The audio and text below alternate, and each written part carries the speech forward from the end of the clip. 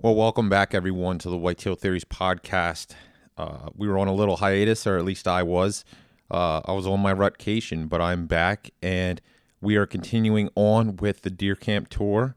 We have special guest, returning guest, Brian Halchek, on the mic to talk about his Wyoming mule deer hunt. And this is going to be kind of a two-part series, right, Brian?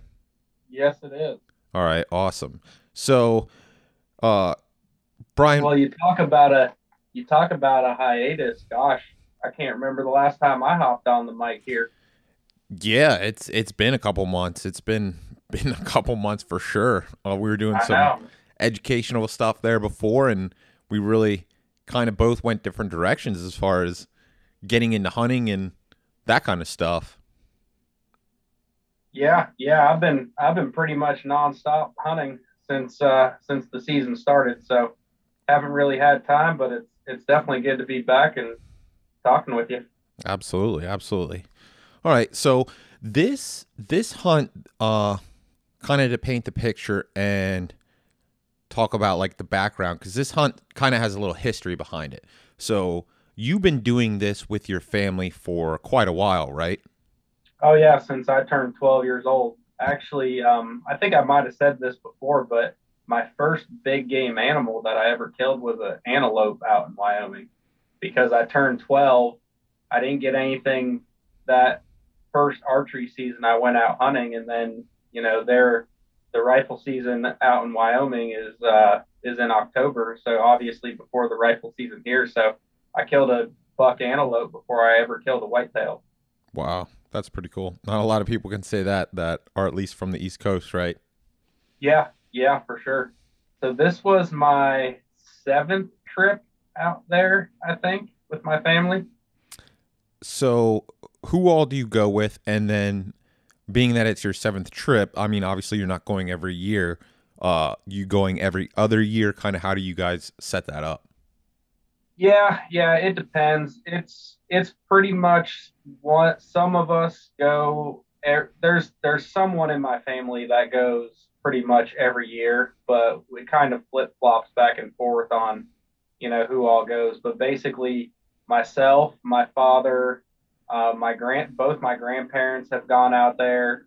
Both two of my uncles, my two cousins, actually now my third cousin as well. Um, he's probably been out there just as much as I have, and he's about to turn 16 actually. Oh wow. So quite a bit of us go out, and like I said, we don't all go out every year. It's been a pretty good family tradition, and we always do pretty good out there. So it's an awesome trip to spend time with everybody. We all live kind of all over the country now, so we all get together and hunt together, and it's really great experience. So have you guys been bouncing around Wyoming, or have you primarily been hunting relatively the same area and then just been kind of whittling it down and figuring it out over time, and you guys got your system pretty much dialed in? Yeah, so it's pretty much the same area that we've hunted every year. We do expand quite a bit.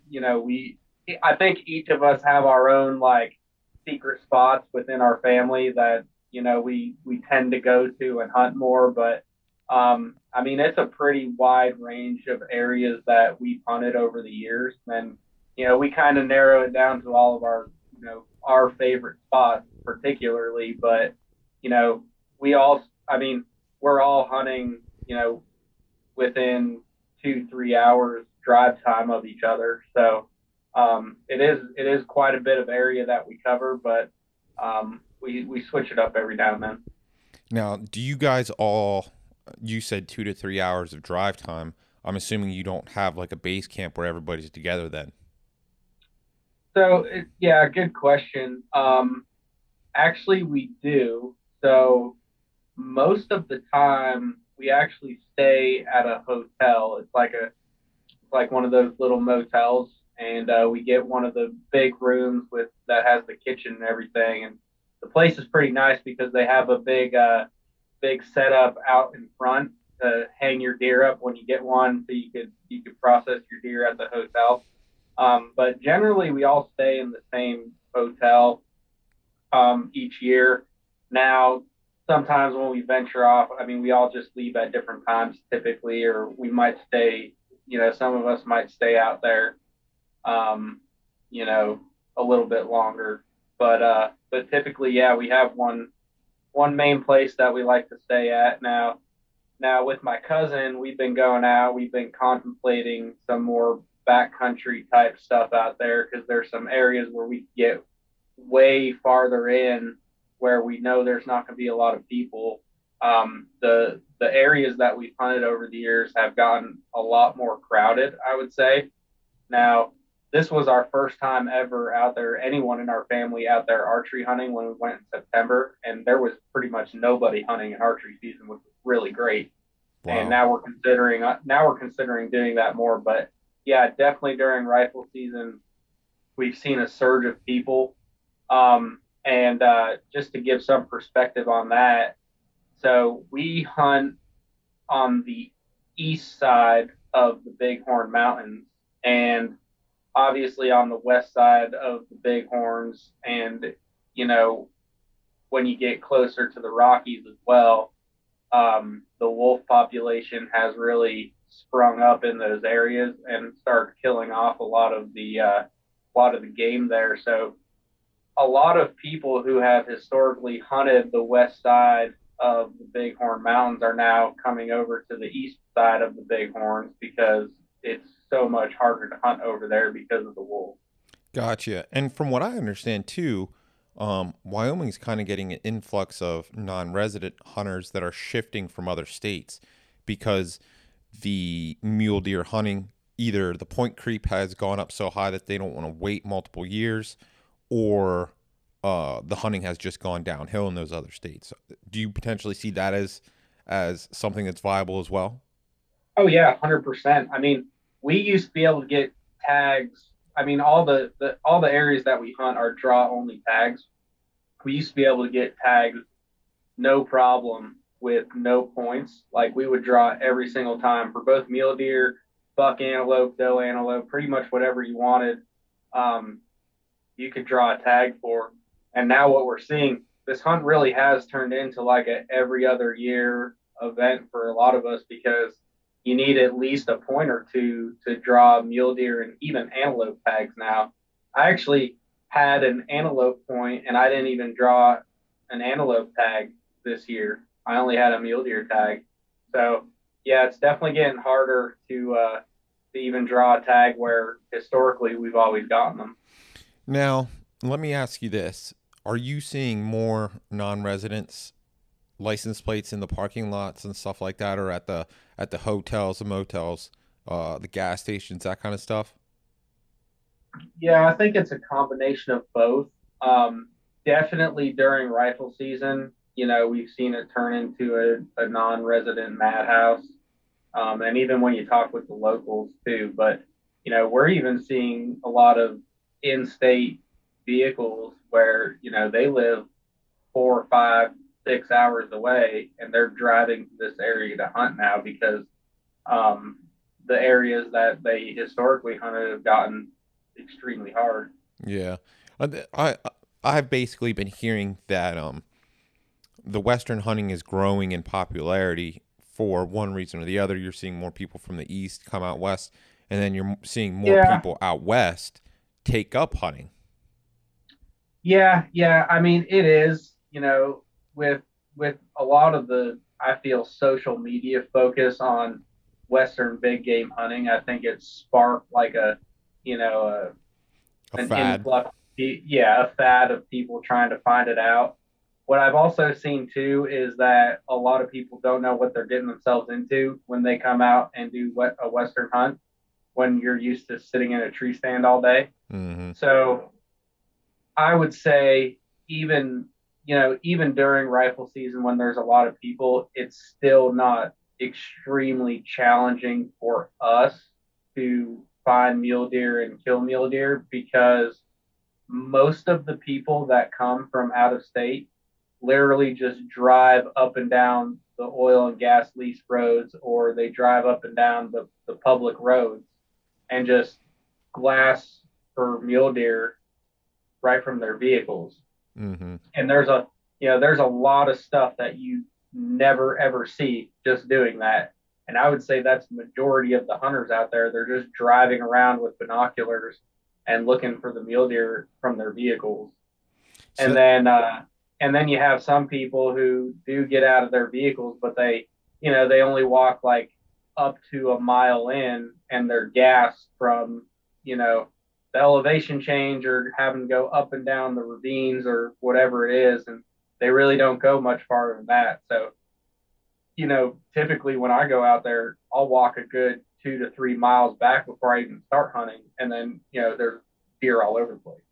well, that's a good segue. So why don't you kind of depict what the terrain looks like, uh, where you're hunting, and then I got a couple more questions. We'll go from there. Yeah, yeah. So this place here, it's all wide open country, and how I kind of like to explain the terrain is if you put your hand on a table and like spread your fingers apart, that's kind of how the terrain looks like. So when you're standing on top of one of your fingers, it all looks flat, but when you get to the edge, there's constant up and down, really steep ravines. Um, and they always come to a point, and then there's like a flatter area like where the palm of your hand would be. So that's probably the best representation I could give of how the terrain looks. It looks flat from when you're up top, but it's like these extremely steep fingers that you have to climb up and down. And the mule deer like to, tuck themselves all the way back in the fingers and hide in the sagebush. It's pretty hard to find them, and you have to be really sneaky. You also can't really sit there and glass all day because you can't see you can't see a lot of the areas where the mule deer even hide, even from high spots, because it's so steep, and how those fingers are oriented. So those like kind of like ditches, like those are like the ravines or coulees or whatever they call them out there. Yeah, yeah, kind of. But I mean, they could be they could be hundreds of feet up and down. Right. That's what I Um, was just going to ask you. How deep are they? yeah, yeah. I mean, it really depends. I mean, some of them are less, some of them are more, and then sometimes you have like these really large ones that have additional fingers inside of them. Hmm. So, there's for how wide open it is, there's a lot of really good places these animals can hide. Now, when you're going out, let's say let's just talk archery hunting because with your trip Yeah, you went out, kind of foreshadowing here, you went out both seasons. So yes. when you're archery hunting out there, how do you go about hunting those those fingers and stuff where I'm assuming you're trying to catch deer bedded. Yeah, yeah, that's really what you're trying to do. It's almost pointless trying to, um, you know, get them when they're up and feeding like early in the morning. It's good to find them then because it's easier to find them when they're walking around like right at first light, and then you could go watch them bed.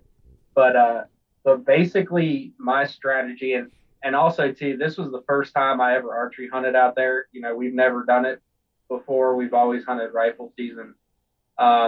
So it was a new experience for both my cousin and myself. So um, the first time we went out it was just me and my cousin, and then the second time we went out it was me, two of my cousins, and my uncle. But anyways, um, basically my strategy was I knew that I couldn't sit somewhere and try and glass one up. So I basically, went 2/3 the way up, the fingers on the south side, because the deer are always going to be bedded on the north facing slope typically. Also considering the wind on which way I went up the fingers. So I would be on the south facing slope of one of the fingers, right? And I would go 2/3 of the way up, and I would walk that finger all the way. Like if you have your hand out there, starting at your fingernail, and walking the finger all the way back to the palm of your hand. And inside there, there's additional fingers, facing 90-degree angle. Okay, so basically, what I would do, I'd walk slowly up that finger and just glass the even smaller fingers and look like behind the sage bush, walk real slow. And, as soon as I could peek over one of the other sides, I'd start glassing and just look for the deer bedded down. And once I would find one, um, you know, another thing too, we could get into this too, but you're not allowed to hunt does on public land in Wyoming. So you're always going to see like 10 million does wherever you are. So when you're going to put a stock on a buck, you have to sit there for probably an extra half hour and find all the bedded does so that you can kind of go around them so you don't jump those and eventually jump the buck. So I would search up and down these little fingers as I walk along the big finger and until I found a buck, and then I would sit there. I would find anything else that could be in the area and come up with like a little strategy on how I was gonna, stock up to it. And really my strategy was is to, identify the finger that the buck was in, and then I would walk down the ravine to the bottom, and then I would walk up the finger next to the one that the buck was bedded in, and then walk up over that finger. And as soon as I would crest over that other finger, I should be within shooting range of the bedded buck, if that makes sense. Mm-hmm. Yeah, yeah, it does. Now, I want to rewind here a little bit. You said that you don't really hunt deer when they're out feeding. Can you kind of elaborate on that for maybe the people Well, that don't know as to why you well, don't do that? yeah, yeah. So not, I wouldn't say I'm not hunting. I'm definitely out there trying to find them when they're out feeding, but when they're out feeding, they're in a more open area. So it's almost impossible to put a stock on them when they're out feeding because usually they're in groups when they're out feeding. Especially, I saw that during archery season. Even the bucks were all together. Um, but I'm out there looking for them, but I'm not going to try and put a stock on them while they're feeding. If I find them while they're feeding, I'm going to sit there and wait for them to go bed and then put my stock on them. Right, right. Yeah, that's pretty much what I wanted you to talk on. A lot of it, as far as spot and stalk goes, a lot of success depends upon the terrain that you have between you and the animal. Right, right.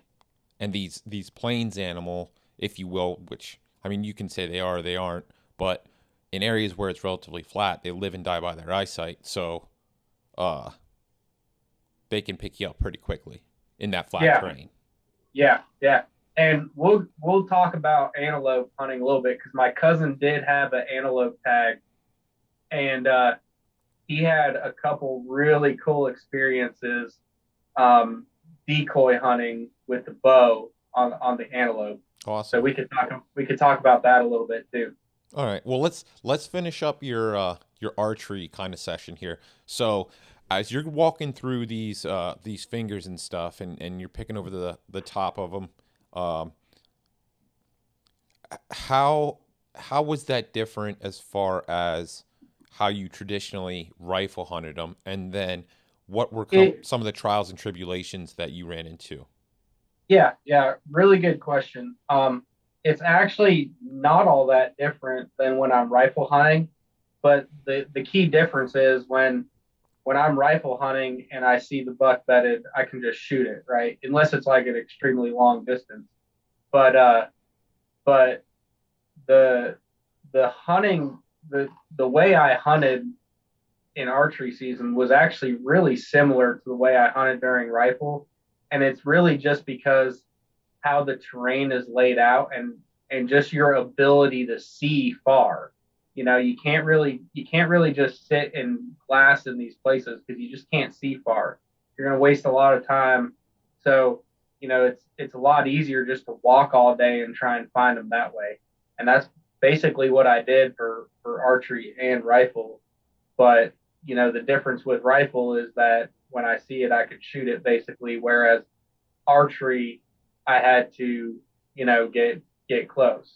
Um, and I would say the biggest challenge and one of the main reasons I wasn't successful on two, well, it was the reason I wasn't successful on one of the stocks was picking out all the other does that are bedded all around. So one of the stocks that I put on, it would have been like a 300-yard stock, but it turned into a mile and a half long stock because I had to bypass a bunch of does that I saw bedded. And I didn't want to jump those does because they would have ran right through the bucks where the buck was bedded and it would have took off as well. So that's probably one of the biggest challenges that I really face. And when we get into it too, is I actually got I actually got real sick on the second day of the hunt and kind of ruined the rest of the trip for me during archery season. But it was an interesting experience for sure. So, are you finding these deer bedding in the exact same or at least relatively similar habitat from archery season to rifle season? And then how much of a difference in time span as far as seasonality are the two? Yeah, so yeah, typically it's the same type of places where they bed. What I found though is during rifle season, they're just way farther back into the public lands than they are during archery season. Um, Definitely less spook during archery season. I mean, there were deer that I walked past in archery season. They were does, granted, and they're less sketched out than bucks in general. But I walked past a couple bedded does. They never even got up. Uh, that would never happen during rifle season. Um, but yeah, generally it's the same stuff that I'm looking for in archery and rifle of where they're hanging out yet at.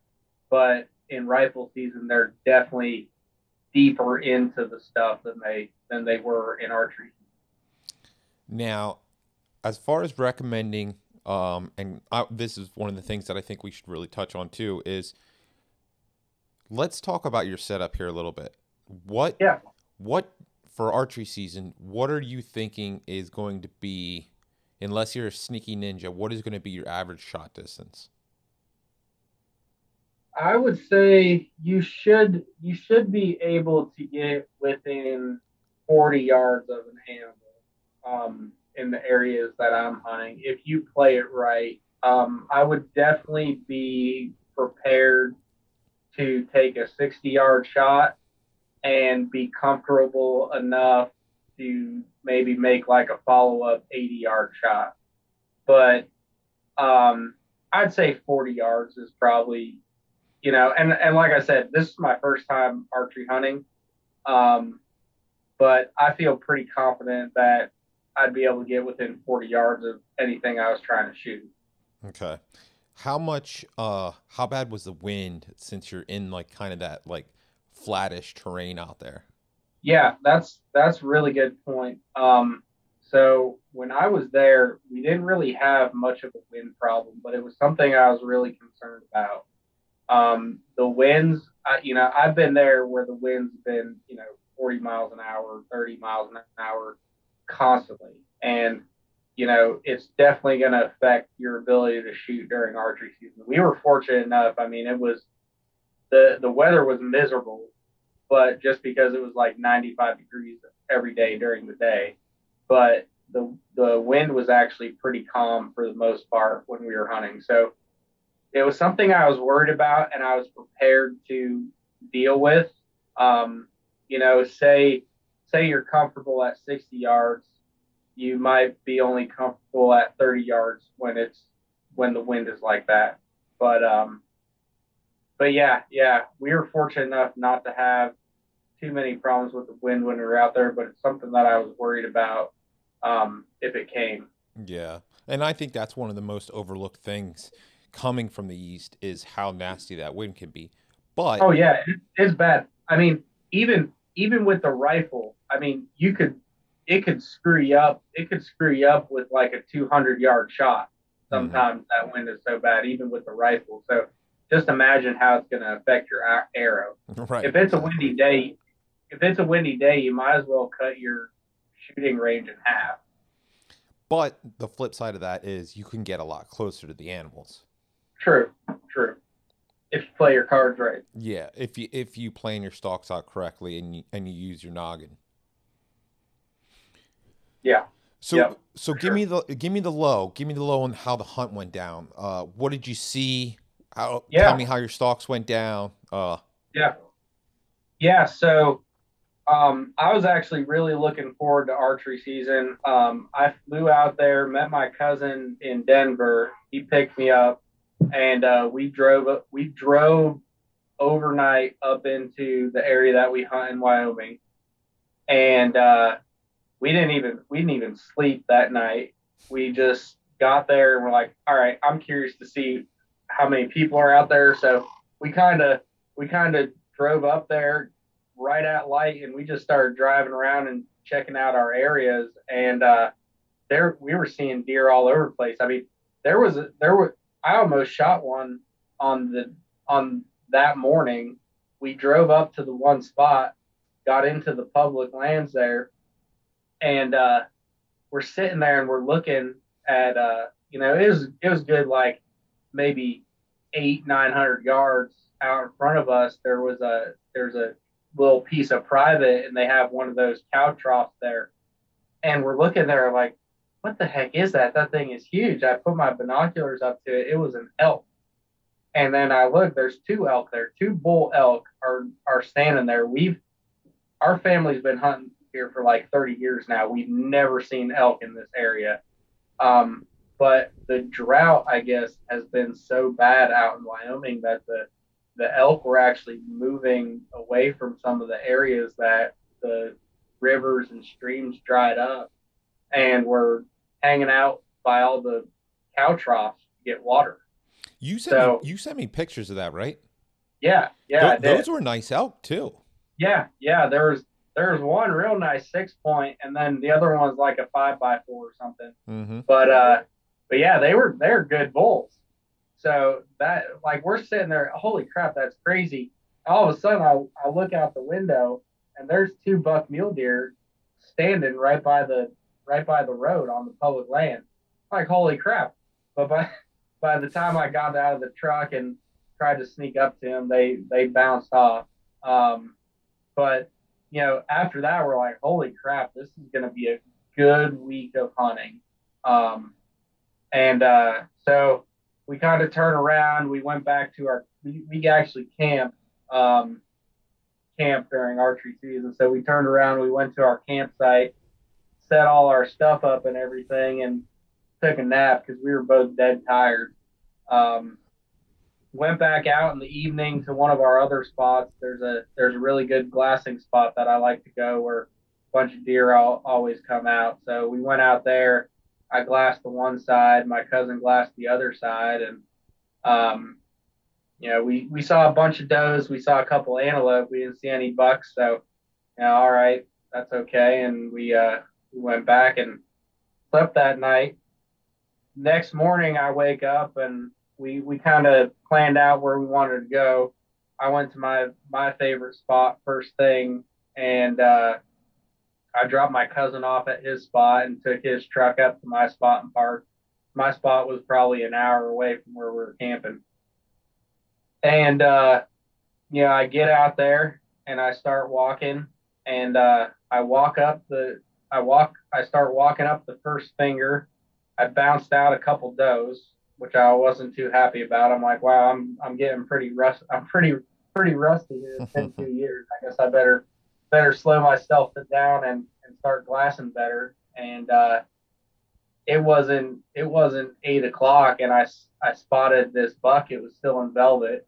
Nothing huge, but I'm like, oh, this is great. I've never killed a velvet buck before, and I'm not picky at all, as you know. and Mm-hmm. it's with the bow, and I'm like, I'm not passing up anything with the bow because I this is my first time hunting with the bow. I just want to get the experience stalking them and figuring out how I'm supposed to do this.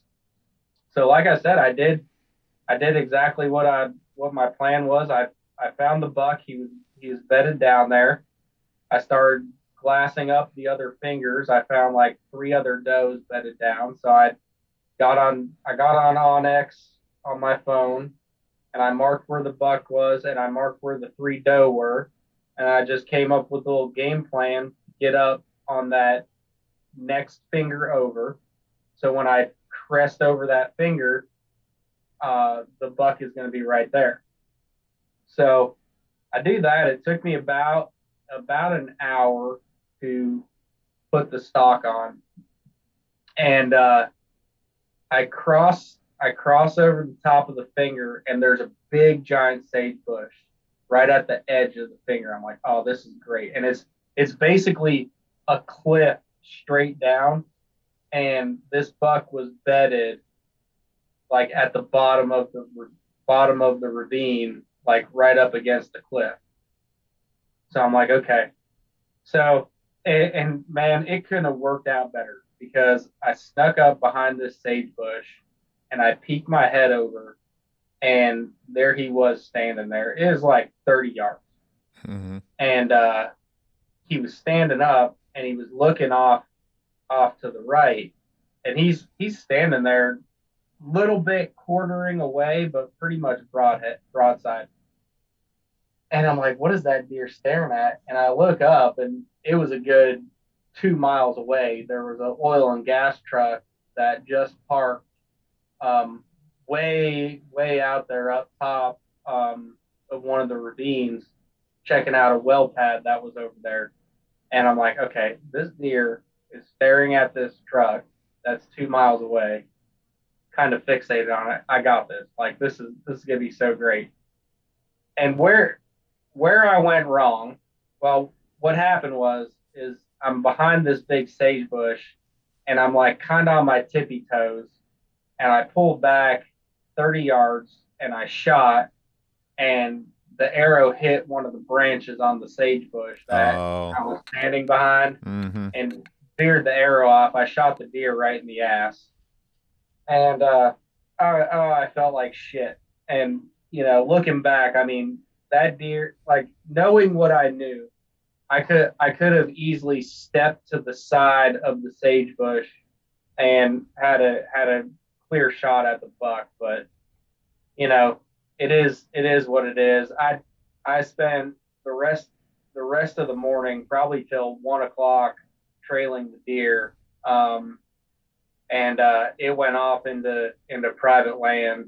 I trailed it for a good mile. I mean, there was barely any blood, so I hit it in the back of the ass. Didn't hit that artery that's back there or anything. So if that deer didn't get shot by someone else, I'm pretty sure it's still alive. Right. But that was pretty sucky. I felt like shit after that, and I sat there and moped like you do for probably an hour before I got up to keep going for the evening. Um, but yeah, that was rough. And while that was going on, my cousin he had a mule deer and an antelope tag, and he really wanted to try. He bought a decoy, one of those antelope decoys. He was so excited to try that thing out. And after I hit that deer and couldn't find it, I called him and told him what happened, and he's like, "Well, you're not going to believe this." Um, First thing in the morning, he went out and he spotted two buck antelope and a bunch of doe antelope out in this one field. So he walked up over this little hill, and at the top of the hill, he just set up that decoy. Well, apparently that the buck came running right into the decoy, like pissed off that this buck Wow. antelope. And you gotta understand too, the antelope are rutting at this time. So antelope rut during September during the archery season. Unlike mule deer, who they don't start rut until like end of November. Um, but yeah, this antelope starts running in, and he's kind of hiding behind this decoy, and he looked up over, and the buck disappeared. He's like, "What the heck happened to it?" Well, basically, what this antelope did is it got to probably, I don't know, 40 yards from him, and he was going to peek his head over to try and shoot it. Well, it turned to the right and started coming off to his right, and he didn't see it. And these decoys, I don't know, they're made of like cardboard basically. So just picture a cardboard picture, a life size cardboard picture of an antelope. It's not like a real, it's not like your It's not archery 3D. target that you shoot. Yeah. It's not 3D, right? So he looks over to the right, and there's this buck antelope standing 10 yards away from him to the right, just like looking all confused because what the heck happened? And as soon as he moved to try and pull his bow back, it ran, and he told me that it ran back in front of him and stopped, and he guessed. I mean, he had no time, so he guessed the yardage. He guessed 40 yards, and he said he shot right below it, pretty much, almost probably grazed the bottom of the antelope. So it was probably like between 45 and 50 yards. So he was off by like 5-10 yards. He missed it. Jeez.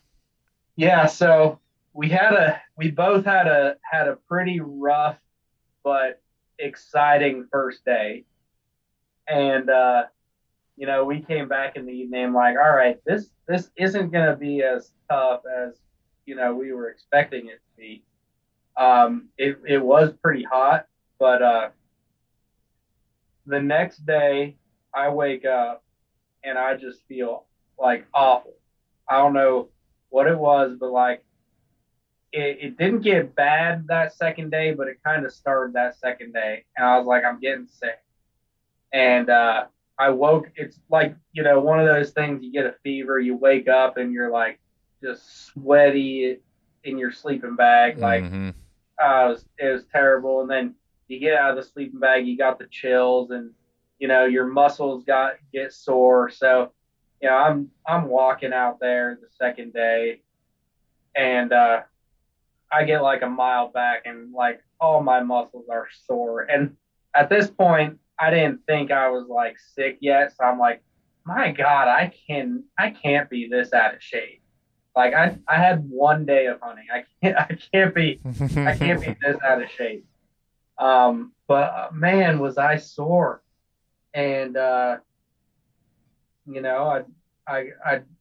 kind of took it easy the second day. I'm like, well, maybe I'm just out of shape. I got to slow it down. I mean, I'm gonna hunt as hard as I can, but geez, this is pretty bad.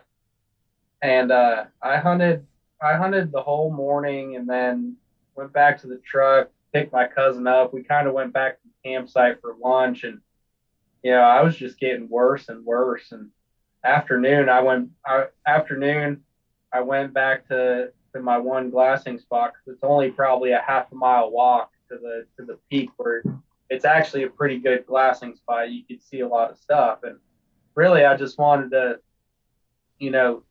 find a buck that came out to feed for the evening, and then maybe go back there and try and find it in the morning. But again, all I saw were does that evening at that glassing spot, and so nothing really happened that next day. And the day after that, I woke up and I was sick, like sick, like I didn't want to move any part of my body. My muscles were aching. And like I was having breathing problems. Not so much like I couldn't breathe, but like it was really weird. It was like I was breathing, but I felt like my body wasn't using the oxygen. You weren't You know getting what I the mean? full amount of oxygen that you were breathing in. Yeah, yeah. So I'm like, this is bad. And that, and but sure enough, I freaking go out to that same glassing spot again because I'm like, I can't do much. I'm gonna walk to this glassing spot and I'm just gonna sit there all day. At least it's doing something. It gets warm enough during the day, like I could sleep during the day or something, but at least I'll be out there. Sure enough, I get there and I glass up this really nice 4x4 mule deer. And I'm like, oh my God, it was probably a solid 2 miles from where I was sitting just to get up to a point where I could think about putting a stock on it. Jeez. So the evening before, I bought a bunch of Dayquil, so I'm like, screw it. I slugged down some Dayquil. I'm like, we're gonna try and make this happen. So I walked 2.5 miles all the way out, and it's up and down and then up again. And then I sit down and I respotted the mule deer. I'm like, okay, here we go. And I'm stalking up to it and I bounce a freaking doe and it goes right over the hill, right to where that buck was fed. I'm like, oh God, no, please. So I'm like, well, I got to check because I saw the doe come back up over the other side and I didn't see the buck. I'm like, okay, maybe he didn't get freaked out. He's just like, there's a dumb doe doing something here. Right. So when I crest over, I was cresting over and he was originally bedded on the side that I was cresting over. But I guess because that doe came over, he kind of switched sides and bedded down on the other side of the finger. So when I poked my head over the ravine, he was staring right at me. Jeez. And the second he saw me, he bounced off. Let me ask you something here real quick. Yeah. So when you are out there and you spot a buck up in a bedding location and you're going to make a play on him, what are you doing to what are you doing in your spotting or your stalking regiment to kind of make sure that you keep eyes on him? Because I had a conversation the other week about this, and I think one of the things that I don't do very well and I need to do a better job of is trying to make sure that I'm keeping eyes on that animal so that when I'm getting into game time that I'm in the proper position where things like that don't happen. Yeah, yeah. Good point. I think, you know, I don't like to be able to see the animal anytime I'm moving. That's how I am So too. so I really focus on finding definitive landmarks where I know he is. And it's particularly harder in open country because there's everything looks the same. But every now and then there's a there's a rock that kind of stands out, or I'll even count the fingers from the start of the ravine. I'll count the fingers, and he's like, okay, he's in finger number 7, and I'll just make sure that I'm keeping count of those fingers and making sure I remember he's in finger number 7. Another thing I another thing I do, like I did that first time, I did it this time too. When I find him, I open up my map and I mark where he is on the map. And then, same thing when I'm looking for does that I need to avoid.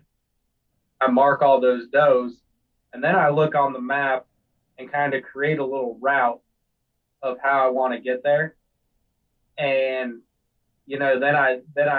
I'm usually in a higher spot then, and I kind of look at the terrain and match it up with the map and saying, okay, I need to go down that hill, probably 100 yards to my left. There's a tree there. I need to hit that tree, go up that finger, and then follow that ridge till I hit finger number 7, and then drop down into it. So that's kind of how I play it out there when it's open country. I do rely a lot on the imagery maps and stuff when I'm out there, and the GPS more so than other places, just because it's particularly harder to find those landmarks where I hunt.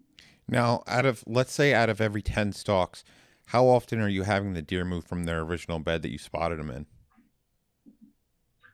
Um, so I put on four legitimate stocks, and the only one that moved was the one I just told you about, That 4 where by 4 where he switched sides.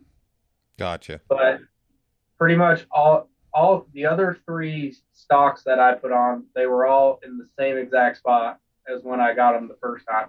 And you gotta think too, it's not taking me, you know, 5 hours to put a stock on like it does in some areas where you mule deer hunt. Yeah, Mhm. these are like, you know, 2 hour long stocks at the most. So worst case scenario, um, like the buck that I hit, he he wasn't in his bed. He got up and I think he was feeding a little bit, but he wasn't 10 yards from where I spotted him the first time. Gotcha. Okay. Yeah, yeah. But yeah, so this is a good lessons learned for everybody.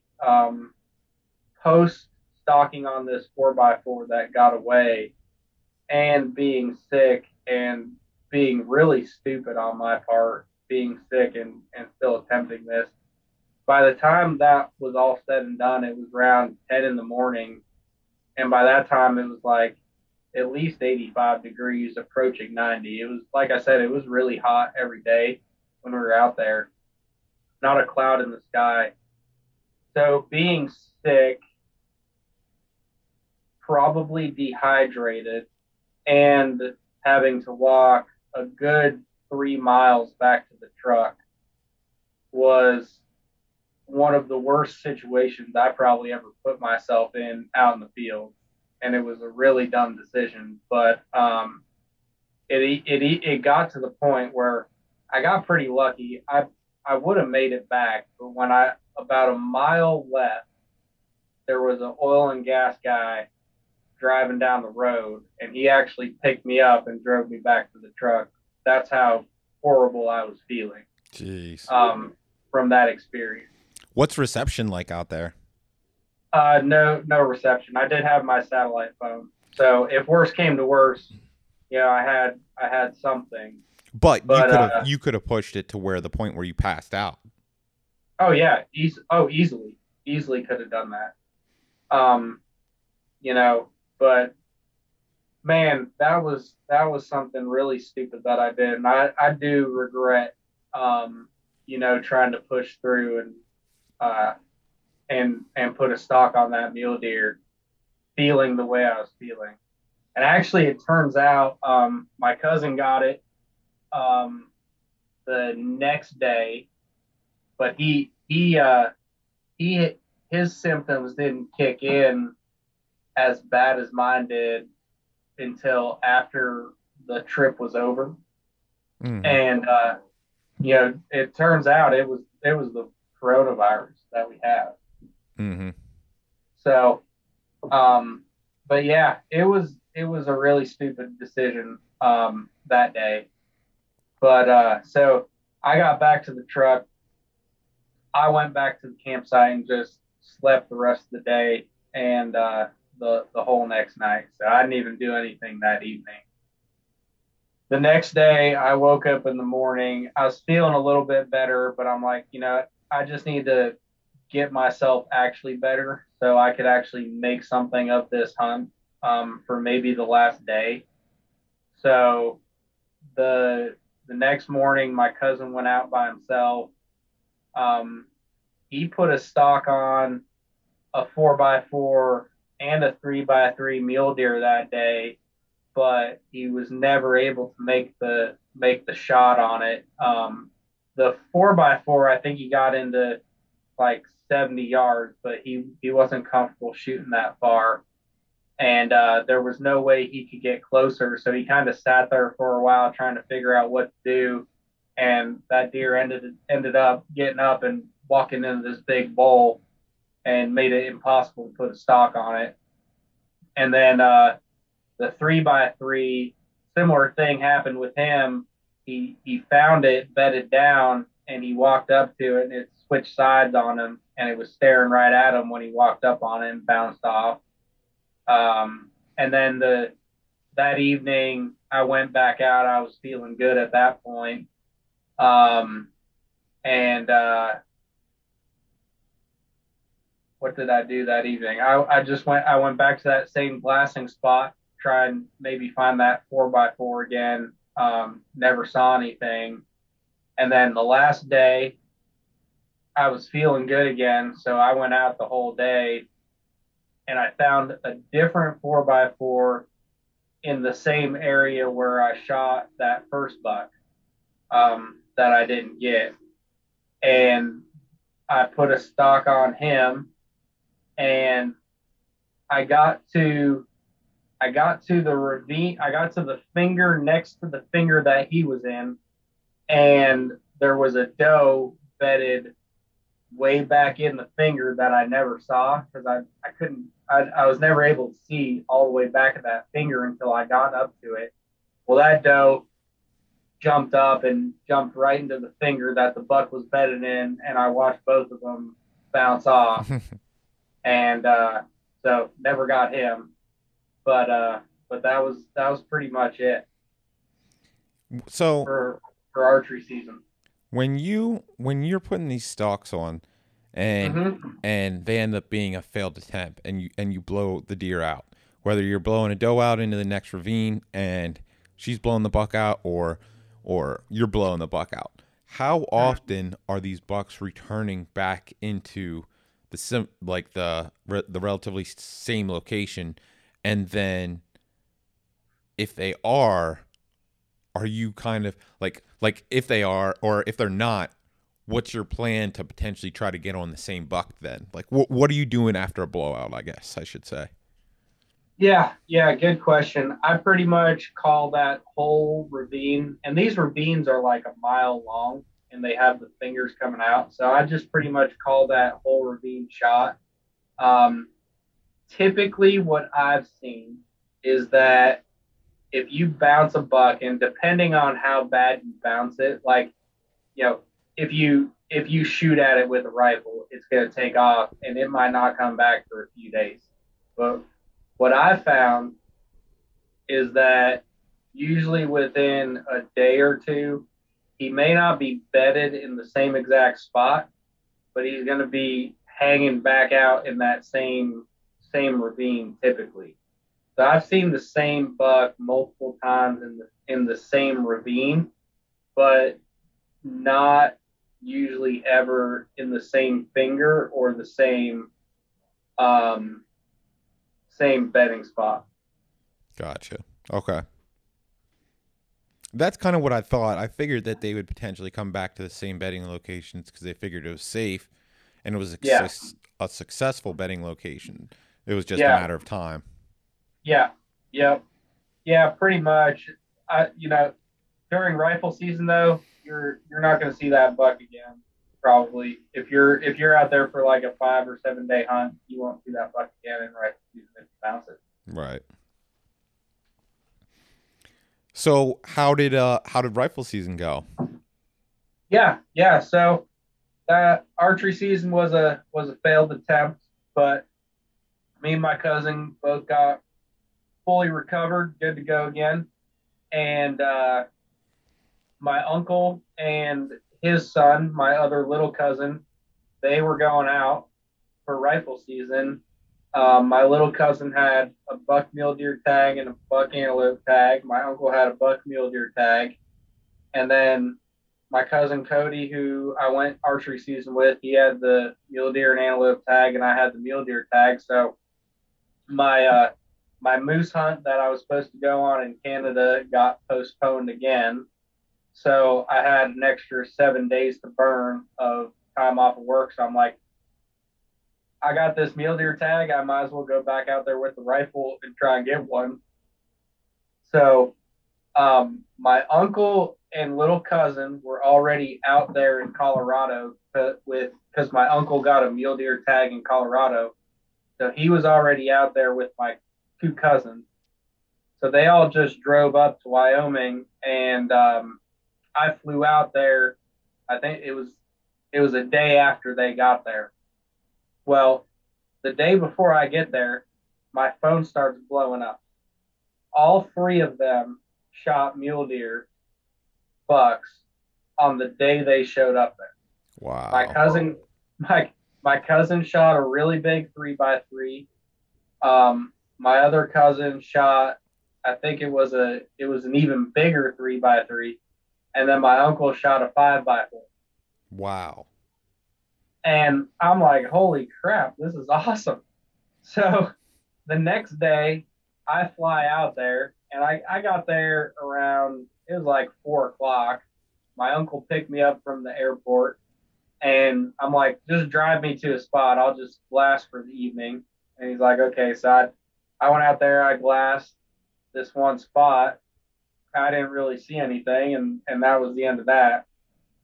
And they didn't even hunt that day because they were too busy cutting up all the mule deer and everything. So the next morning, the morning I go out, I was the only one that went out. So I took my uncle's truck, went to the same spot that I glassed that evening, and it wasn't it wasn't 8 o'clock yet, and I spot these mule deer probably a good 1,500 yards out. And I looked on the maps, and they're standing in this field on private land, and I could see the fence of where it goes from private to public, and it was 900 yards where the fence was. So I'm like, okay, I'll sit here and glass some of the other areas and just keep an eye on these things. And so I'm messing around looking at other areas, and I look back over and I don't see anything. Where the heck did they go? And I'm looking, and a good 10 minutes goes by. I don't see anything. Oh, they must have left. And all of a sudden, I look over again, and there they are. There's two bucks and three does just standing by the fence on the private side. I'm like, holy crap. Well, there's this little dip back there that they were down in that little dip. I couldn't see them. They crossed up over that dip, and there they were at the fence. And the does start following the fence line up into one of the other ravines. And I'm like, okay, well, this is a pointless cause because these bucks are probably just going to hang out with the does. So I start looking at another spot, and I look back over again. Well, I watched the two bucks jump over the fence. They left the three does. The does kept following the fence on the private side. I watched the two bucks jump over onto the public, and they're sitting there fighting each other. I'm like, you got to be kidding me. And I'm like, holy crap. And I know you know that I'm into the long range shooting and everything, and I've shot animals that far. And I'm like, yeah, I could do a 900-yard shot. That's no problem. But I don't know if I said it on the podcast yet, but I started giving myself a 600-yard maximum for hunting, just because I like stalking in on them, and I do like getting close on them, which it definitely, being there during archery season definitely made me realize how fun that is. But I gave myself a 600-yard limit, and I'm like, you know what, I'm gonna hold true to that, and let's just see what happens here. So these bucks stop fighting, and kind of to lay out the terrain here too. It's not the same terrain that I was previously describing. This was a different spot, but basically, just picture a big giant bowl, and I'm sitting at the top of the bowl, looking down into the bowl, and these mule deer are down in the bowl, right? Well, I'm sitting there, and they start walking towards me directly at me, and I'm sitting there with the rangefinder. I'm like, okay, 840. Oh, 780, 760, 680. I'm like, oh, they're gonna come within 600 yards. I'm like, this is great. And I'm sitting there in the back of my head. I'm like, all right. The second one of them turns to just walk off, because it's kind of it's private land to the left of me and in front of me, but everything inside 900 yards and all to the right is all public. So I'm like, the second these things turn to the left, start walking towards the private again, I'm gonna take one. Mm-hmm. And they never did. They just kept walking closer and closer.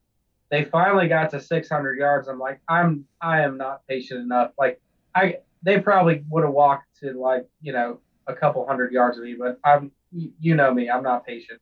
I sure do. So, so, um, and I didn't have my spotting scope because I forgot it, because I was also flying too, and I wanted to keep all my stuff under 50 pounds. So I'm like, I don't need the spotting scope. So I'm looking at the binoculars. I'm like, which one is bigger? And luckily, I had my big gun, and I have a 30 power scope on it. So I looked through the scope, and I'm like, okay, there's a okay, one's a small 3x3, and here's a good 4x4. Okay, I'm this is a nice 4x4. I'm gonna take it. So it got to 600 yards, and it was exactly 600 when I shot too. It turned it turned broadside, and I shoot, and just as perspective, I had my 300 Ultra Mag out there because I wanted the first thing I killed with it be the moose up in Canada. So I didn't kill anything with it yet, and the moose hunt got canceled. I'm like, what, screw it. I'm taking the Ultra Mag. I know it's way overkill for what I'm doing, but I need to get a kill under its belt.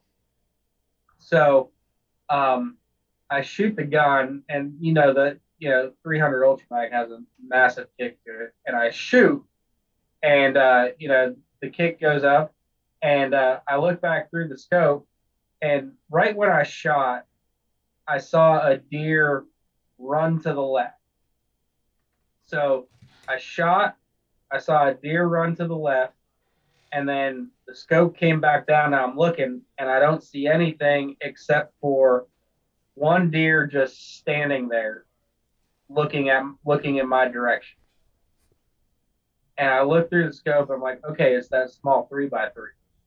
But I saw a deer run to the left, and I'm like, so did the buck I shoot run to the left, and that 3x3 just do nothing?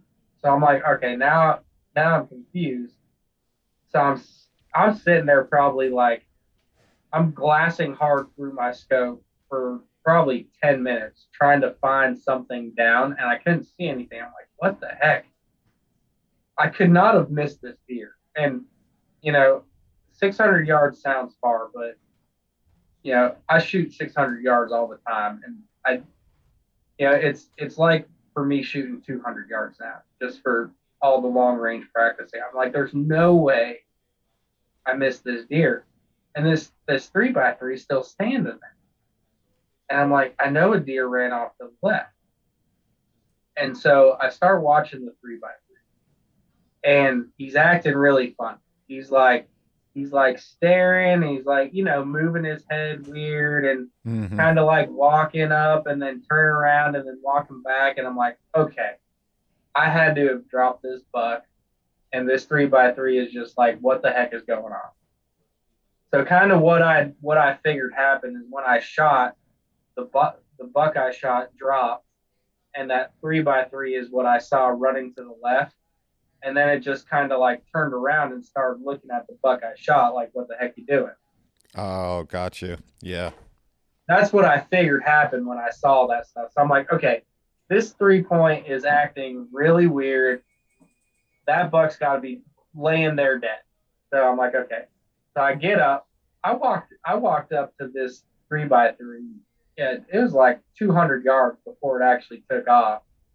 And I walked up, and there he was laying there, dropped right in his tracks. I mean, I double lunged him and pretty much everything, and he dropped right in his tracks, and I was stoked. Like after that after that rough archery hunt I just had, it felt good to get one. But Hmm. we were all tagged out on pretty much the first day of the hunt. That's wild. Has that ever Yeah, happened before? no, no, that so there's been times where we've all tagged out, but it's never been on our first day of the hunt. So, but it was really great. So packed the buck out. It was only I was only back probably 2 miles, so it was 2 mile pack out.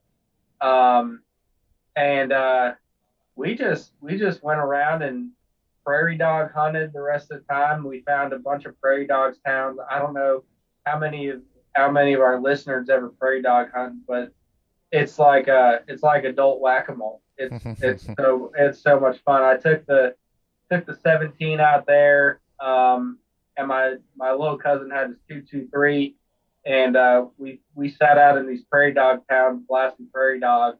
I think the one day we got like 30 some prairie dogs. It was awesome. Wow. Yeah, yeah. So we did that, hung out. We actually were able to cut up all the meat and package it and put it in the freezers that we had before we even left. So basically, when I got back, I just threw all the meat in the freezer, and all I had to do was grind the ground meat that I wanted. So and we ended up leaving 2 days early. So it was a really great hunt, really good time with family, and yeah, we've never been successful that quick. That's pretty cool. I want to ask you a little bit about this. So, like, having that kind of experience where, like, you guys tug out so quickly, Uh huh. did you kind of like notice that you took things from for granted in the past where because you were so focused on the hunt that like hanging out with your uncles and your cousins and cutting up deer meat and shooting prairie dogs and all that stuff, like having that actual like camp atmosphere, did you like pick up on that more because the pressure was off so quickly?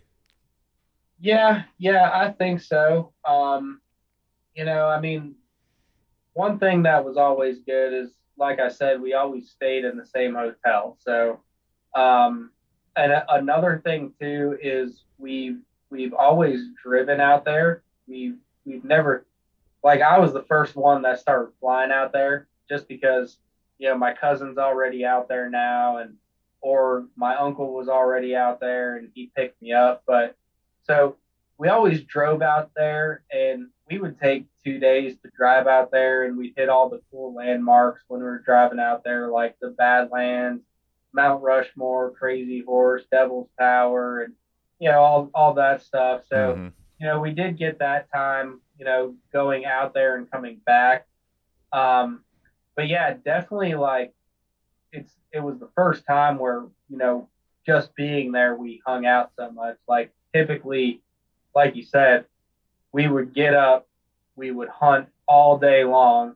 If one of us got one, we might, if we were close by, we'd go and help pack it out or something. But for the most part, it was solely focused on hunting, except for that. But we did get that other stuff in there the previous years, just because we spent a lot of time in the truck driving and stuff. Okay, gotcha. That's good. Yeah, Yeah.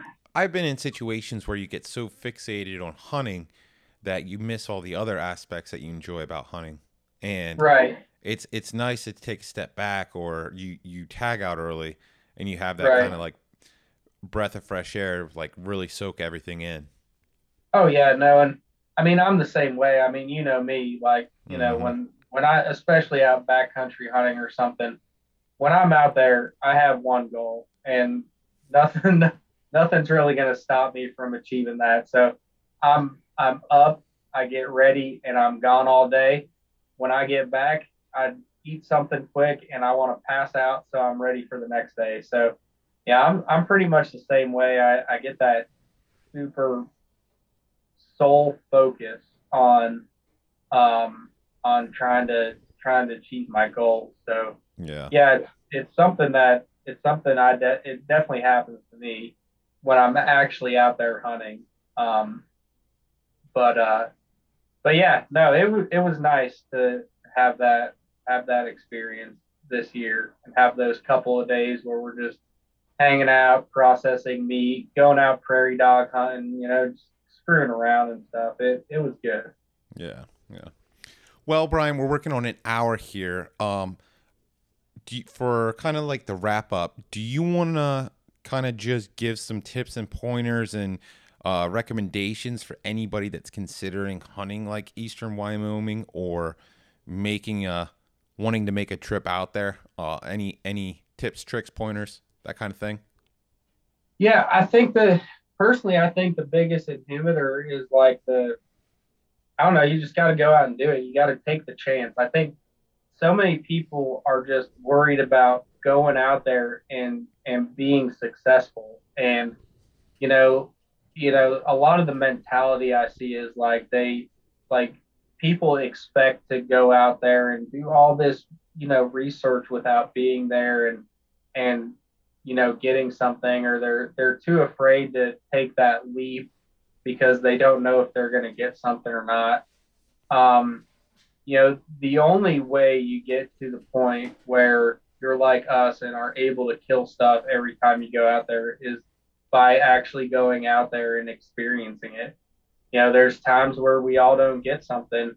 I've been fortunate enough to always fill a tag out there, but um, you know, every time I go out there, I learn something new and get an advantage that I haven't had the last time I went there. And every time I've gone out there, the buck that I've killed, they get I've killed bigger and bigger bucks every time I got out there.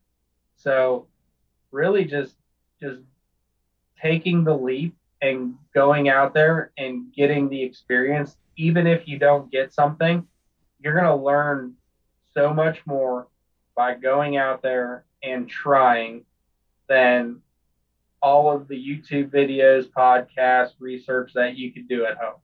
It's it's almost not comparable. Like you could get all the tips and tricks that you want, but until you actually go out there and experience it, you're not going to understand what we're talking about in these podcasts or in the YouTube videos or in the TV shows or anything like that. So once you go out there that first time, then the research that you're doing and the stuff that I talk about and others talk about will start to make sense. So I would just say take that leap, take the chance, pull the trigger, go out there and do it, because that's the only way you're going to get the experience to actually get better and actually start being successful. Yeah, I 100% agree with that. You got to get boots on the ground, and Yeah, until you do that, yeah, you're not going to make that next step. So, yeah, one yeah, one of 100%. And typical things that I talk about that you should know before you go out there is you should be in some kind of decent shape. Just know that every day I put at least 10, anywhere from 10 to 20 miles on a day. So you don't have to be like super bodybuilder or anything like that. You just gotta be have the ability to walk long distances and walk up and down hills and be able to pack an animal out as far back as you go in. But so you want to be in decent shape. Um, you want to know at least the basics of first aid and survival skills. Most of these places don't have cell service, so things happen. Like I just talked about. Like I was an idiot. I did something stupid. I knew better than to do what I did, but I was dumb and still did it anyways. But you know, we all get into situations that you know are a bit sketchy sometimes, and you need to have the mental awareness and ability to know what your best chances are for survival and what you need to do to make sure you stay alive if something happens. Like it doesn't even have to be super serious. Like you could break your ankle, you could twist your ankle when you're 5 miles back with no cell service. What are you going to do? Did you Mm. tell someone where you're going to be? Uh, does anybody else in your hunting party know where you are, when to expect you back? Things like that. So it could be as simple as twisting your ankle and you got to figure out how to get yourself back or get in contact with someone who can help you get back. So a basic understanding of first aid and survival skills and being in decent shape are really the two biggest things, and also land navigation. Know how to read a paper map, know how to use a compass because technology fails. If you don't have cell service, your GPS batteries die, you don't have backups, your phone falls in a puddle or in a lake or in the water or in a stream or something. Know how to use a paper map, find your know how to find yourself on a paper map and be able to use a compass and orientate yourself to where you need to go to get back to your vehicle or your campsite or whatever. Those are the three biggest things that I would truly take some time and learn, take some classes, go to the American Red Cross First Aid, CPR. They even have a wilderness survival class. Go to those classes, get those certifications, teach yourself how to use a paper map, teach yourself how to use a compass, and get yourself in decent shape. And you have those three things, and you automatically increase your chances above, I'd say, 60% of the people that go out there that don't know that stuff. Right. Yeah, I 100% agree. One of the other things I wanted to ask you was, what is a realistic depiction of uh, a mule deer buck out there? So, I basically what I'm getting at is I think a lot of people when they first make their first trip out west, they have these unrealistic expectations of the animals that they're going to kill, or even just Oh the yeah, animals that they're going to find out in the wilderness, yeah, out in the public lands. Can you kind of talk on that a little bit? yeah. It's a good question. I would say it's not impossible to find a giant buck. I would say for all the times we've been out there, one of us has the opportunity to shoot a really, really big mule deer on public lands.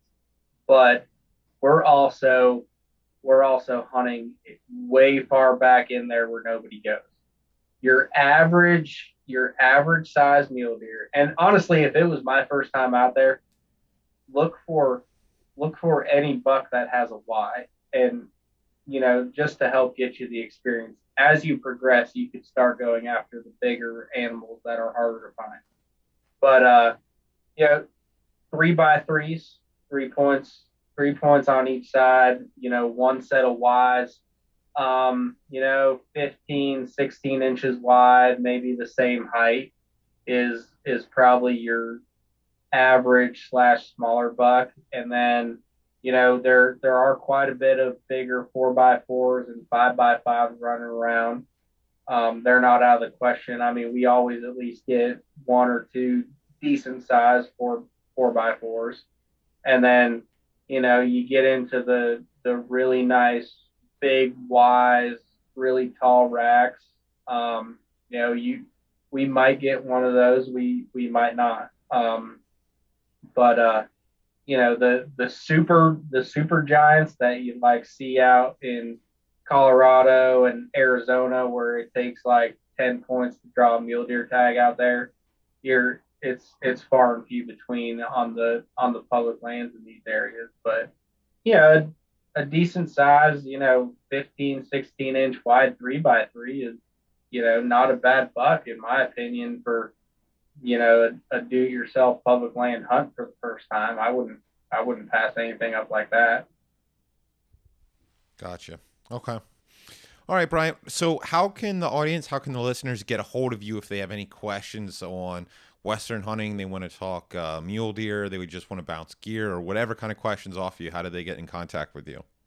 Yeah, great question. I'm open to have conversations with anybody from gear to hunting tactics to whatever. So my Instagram is at bhalchak, BHALCHAK.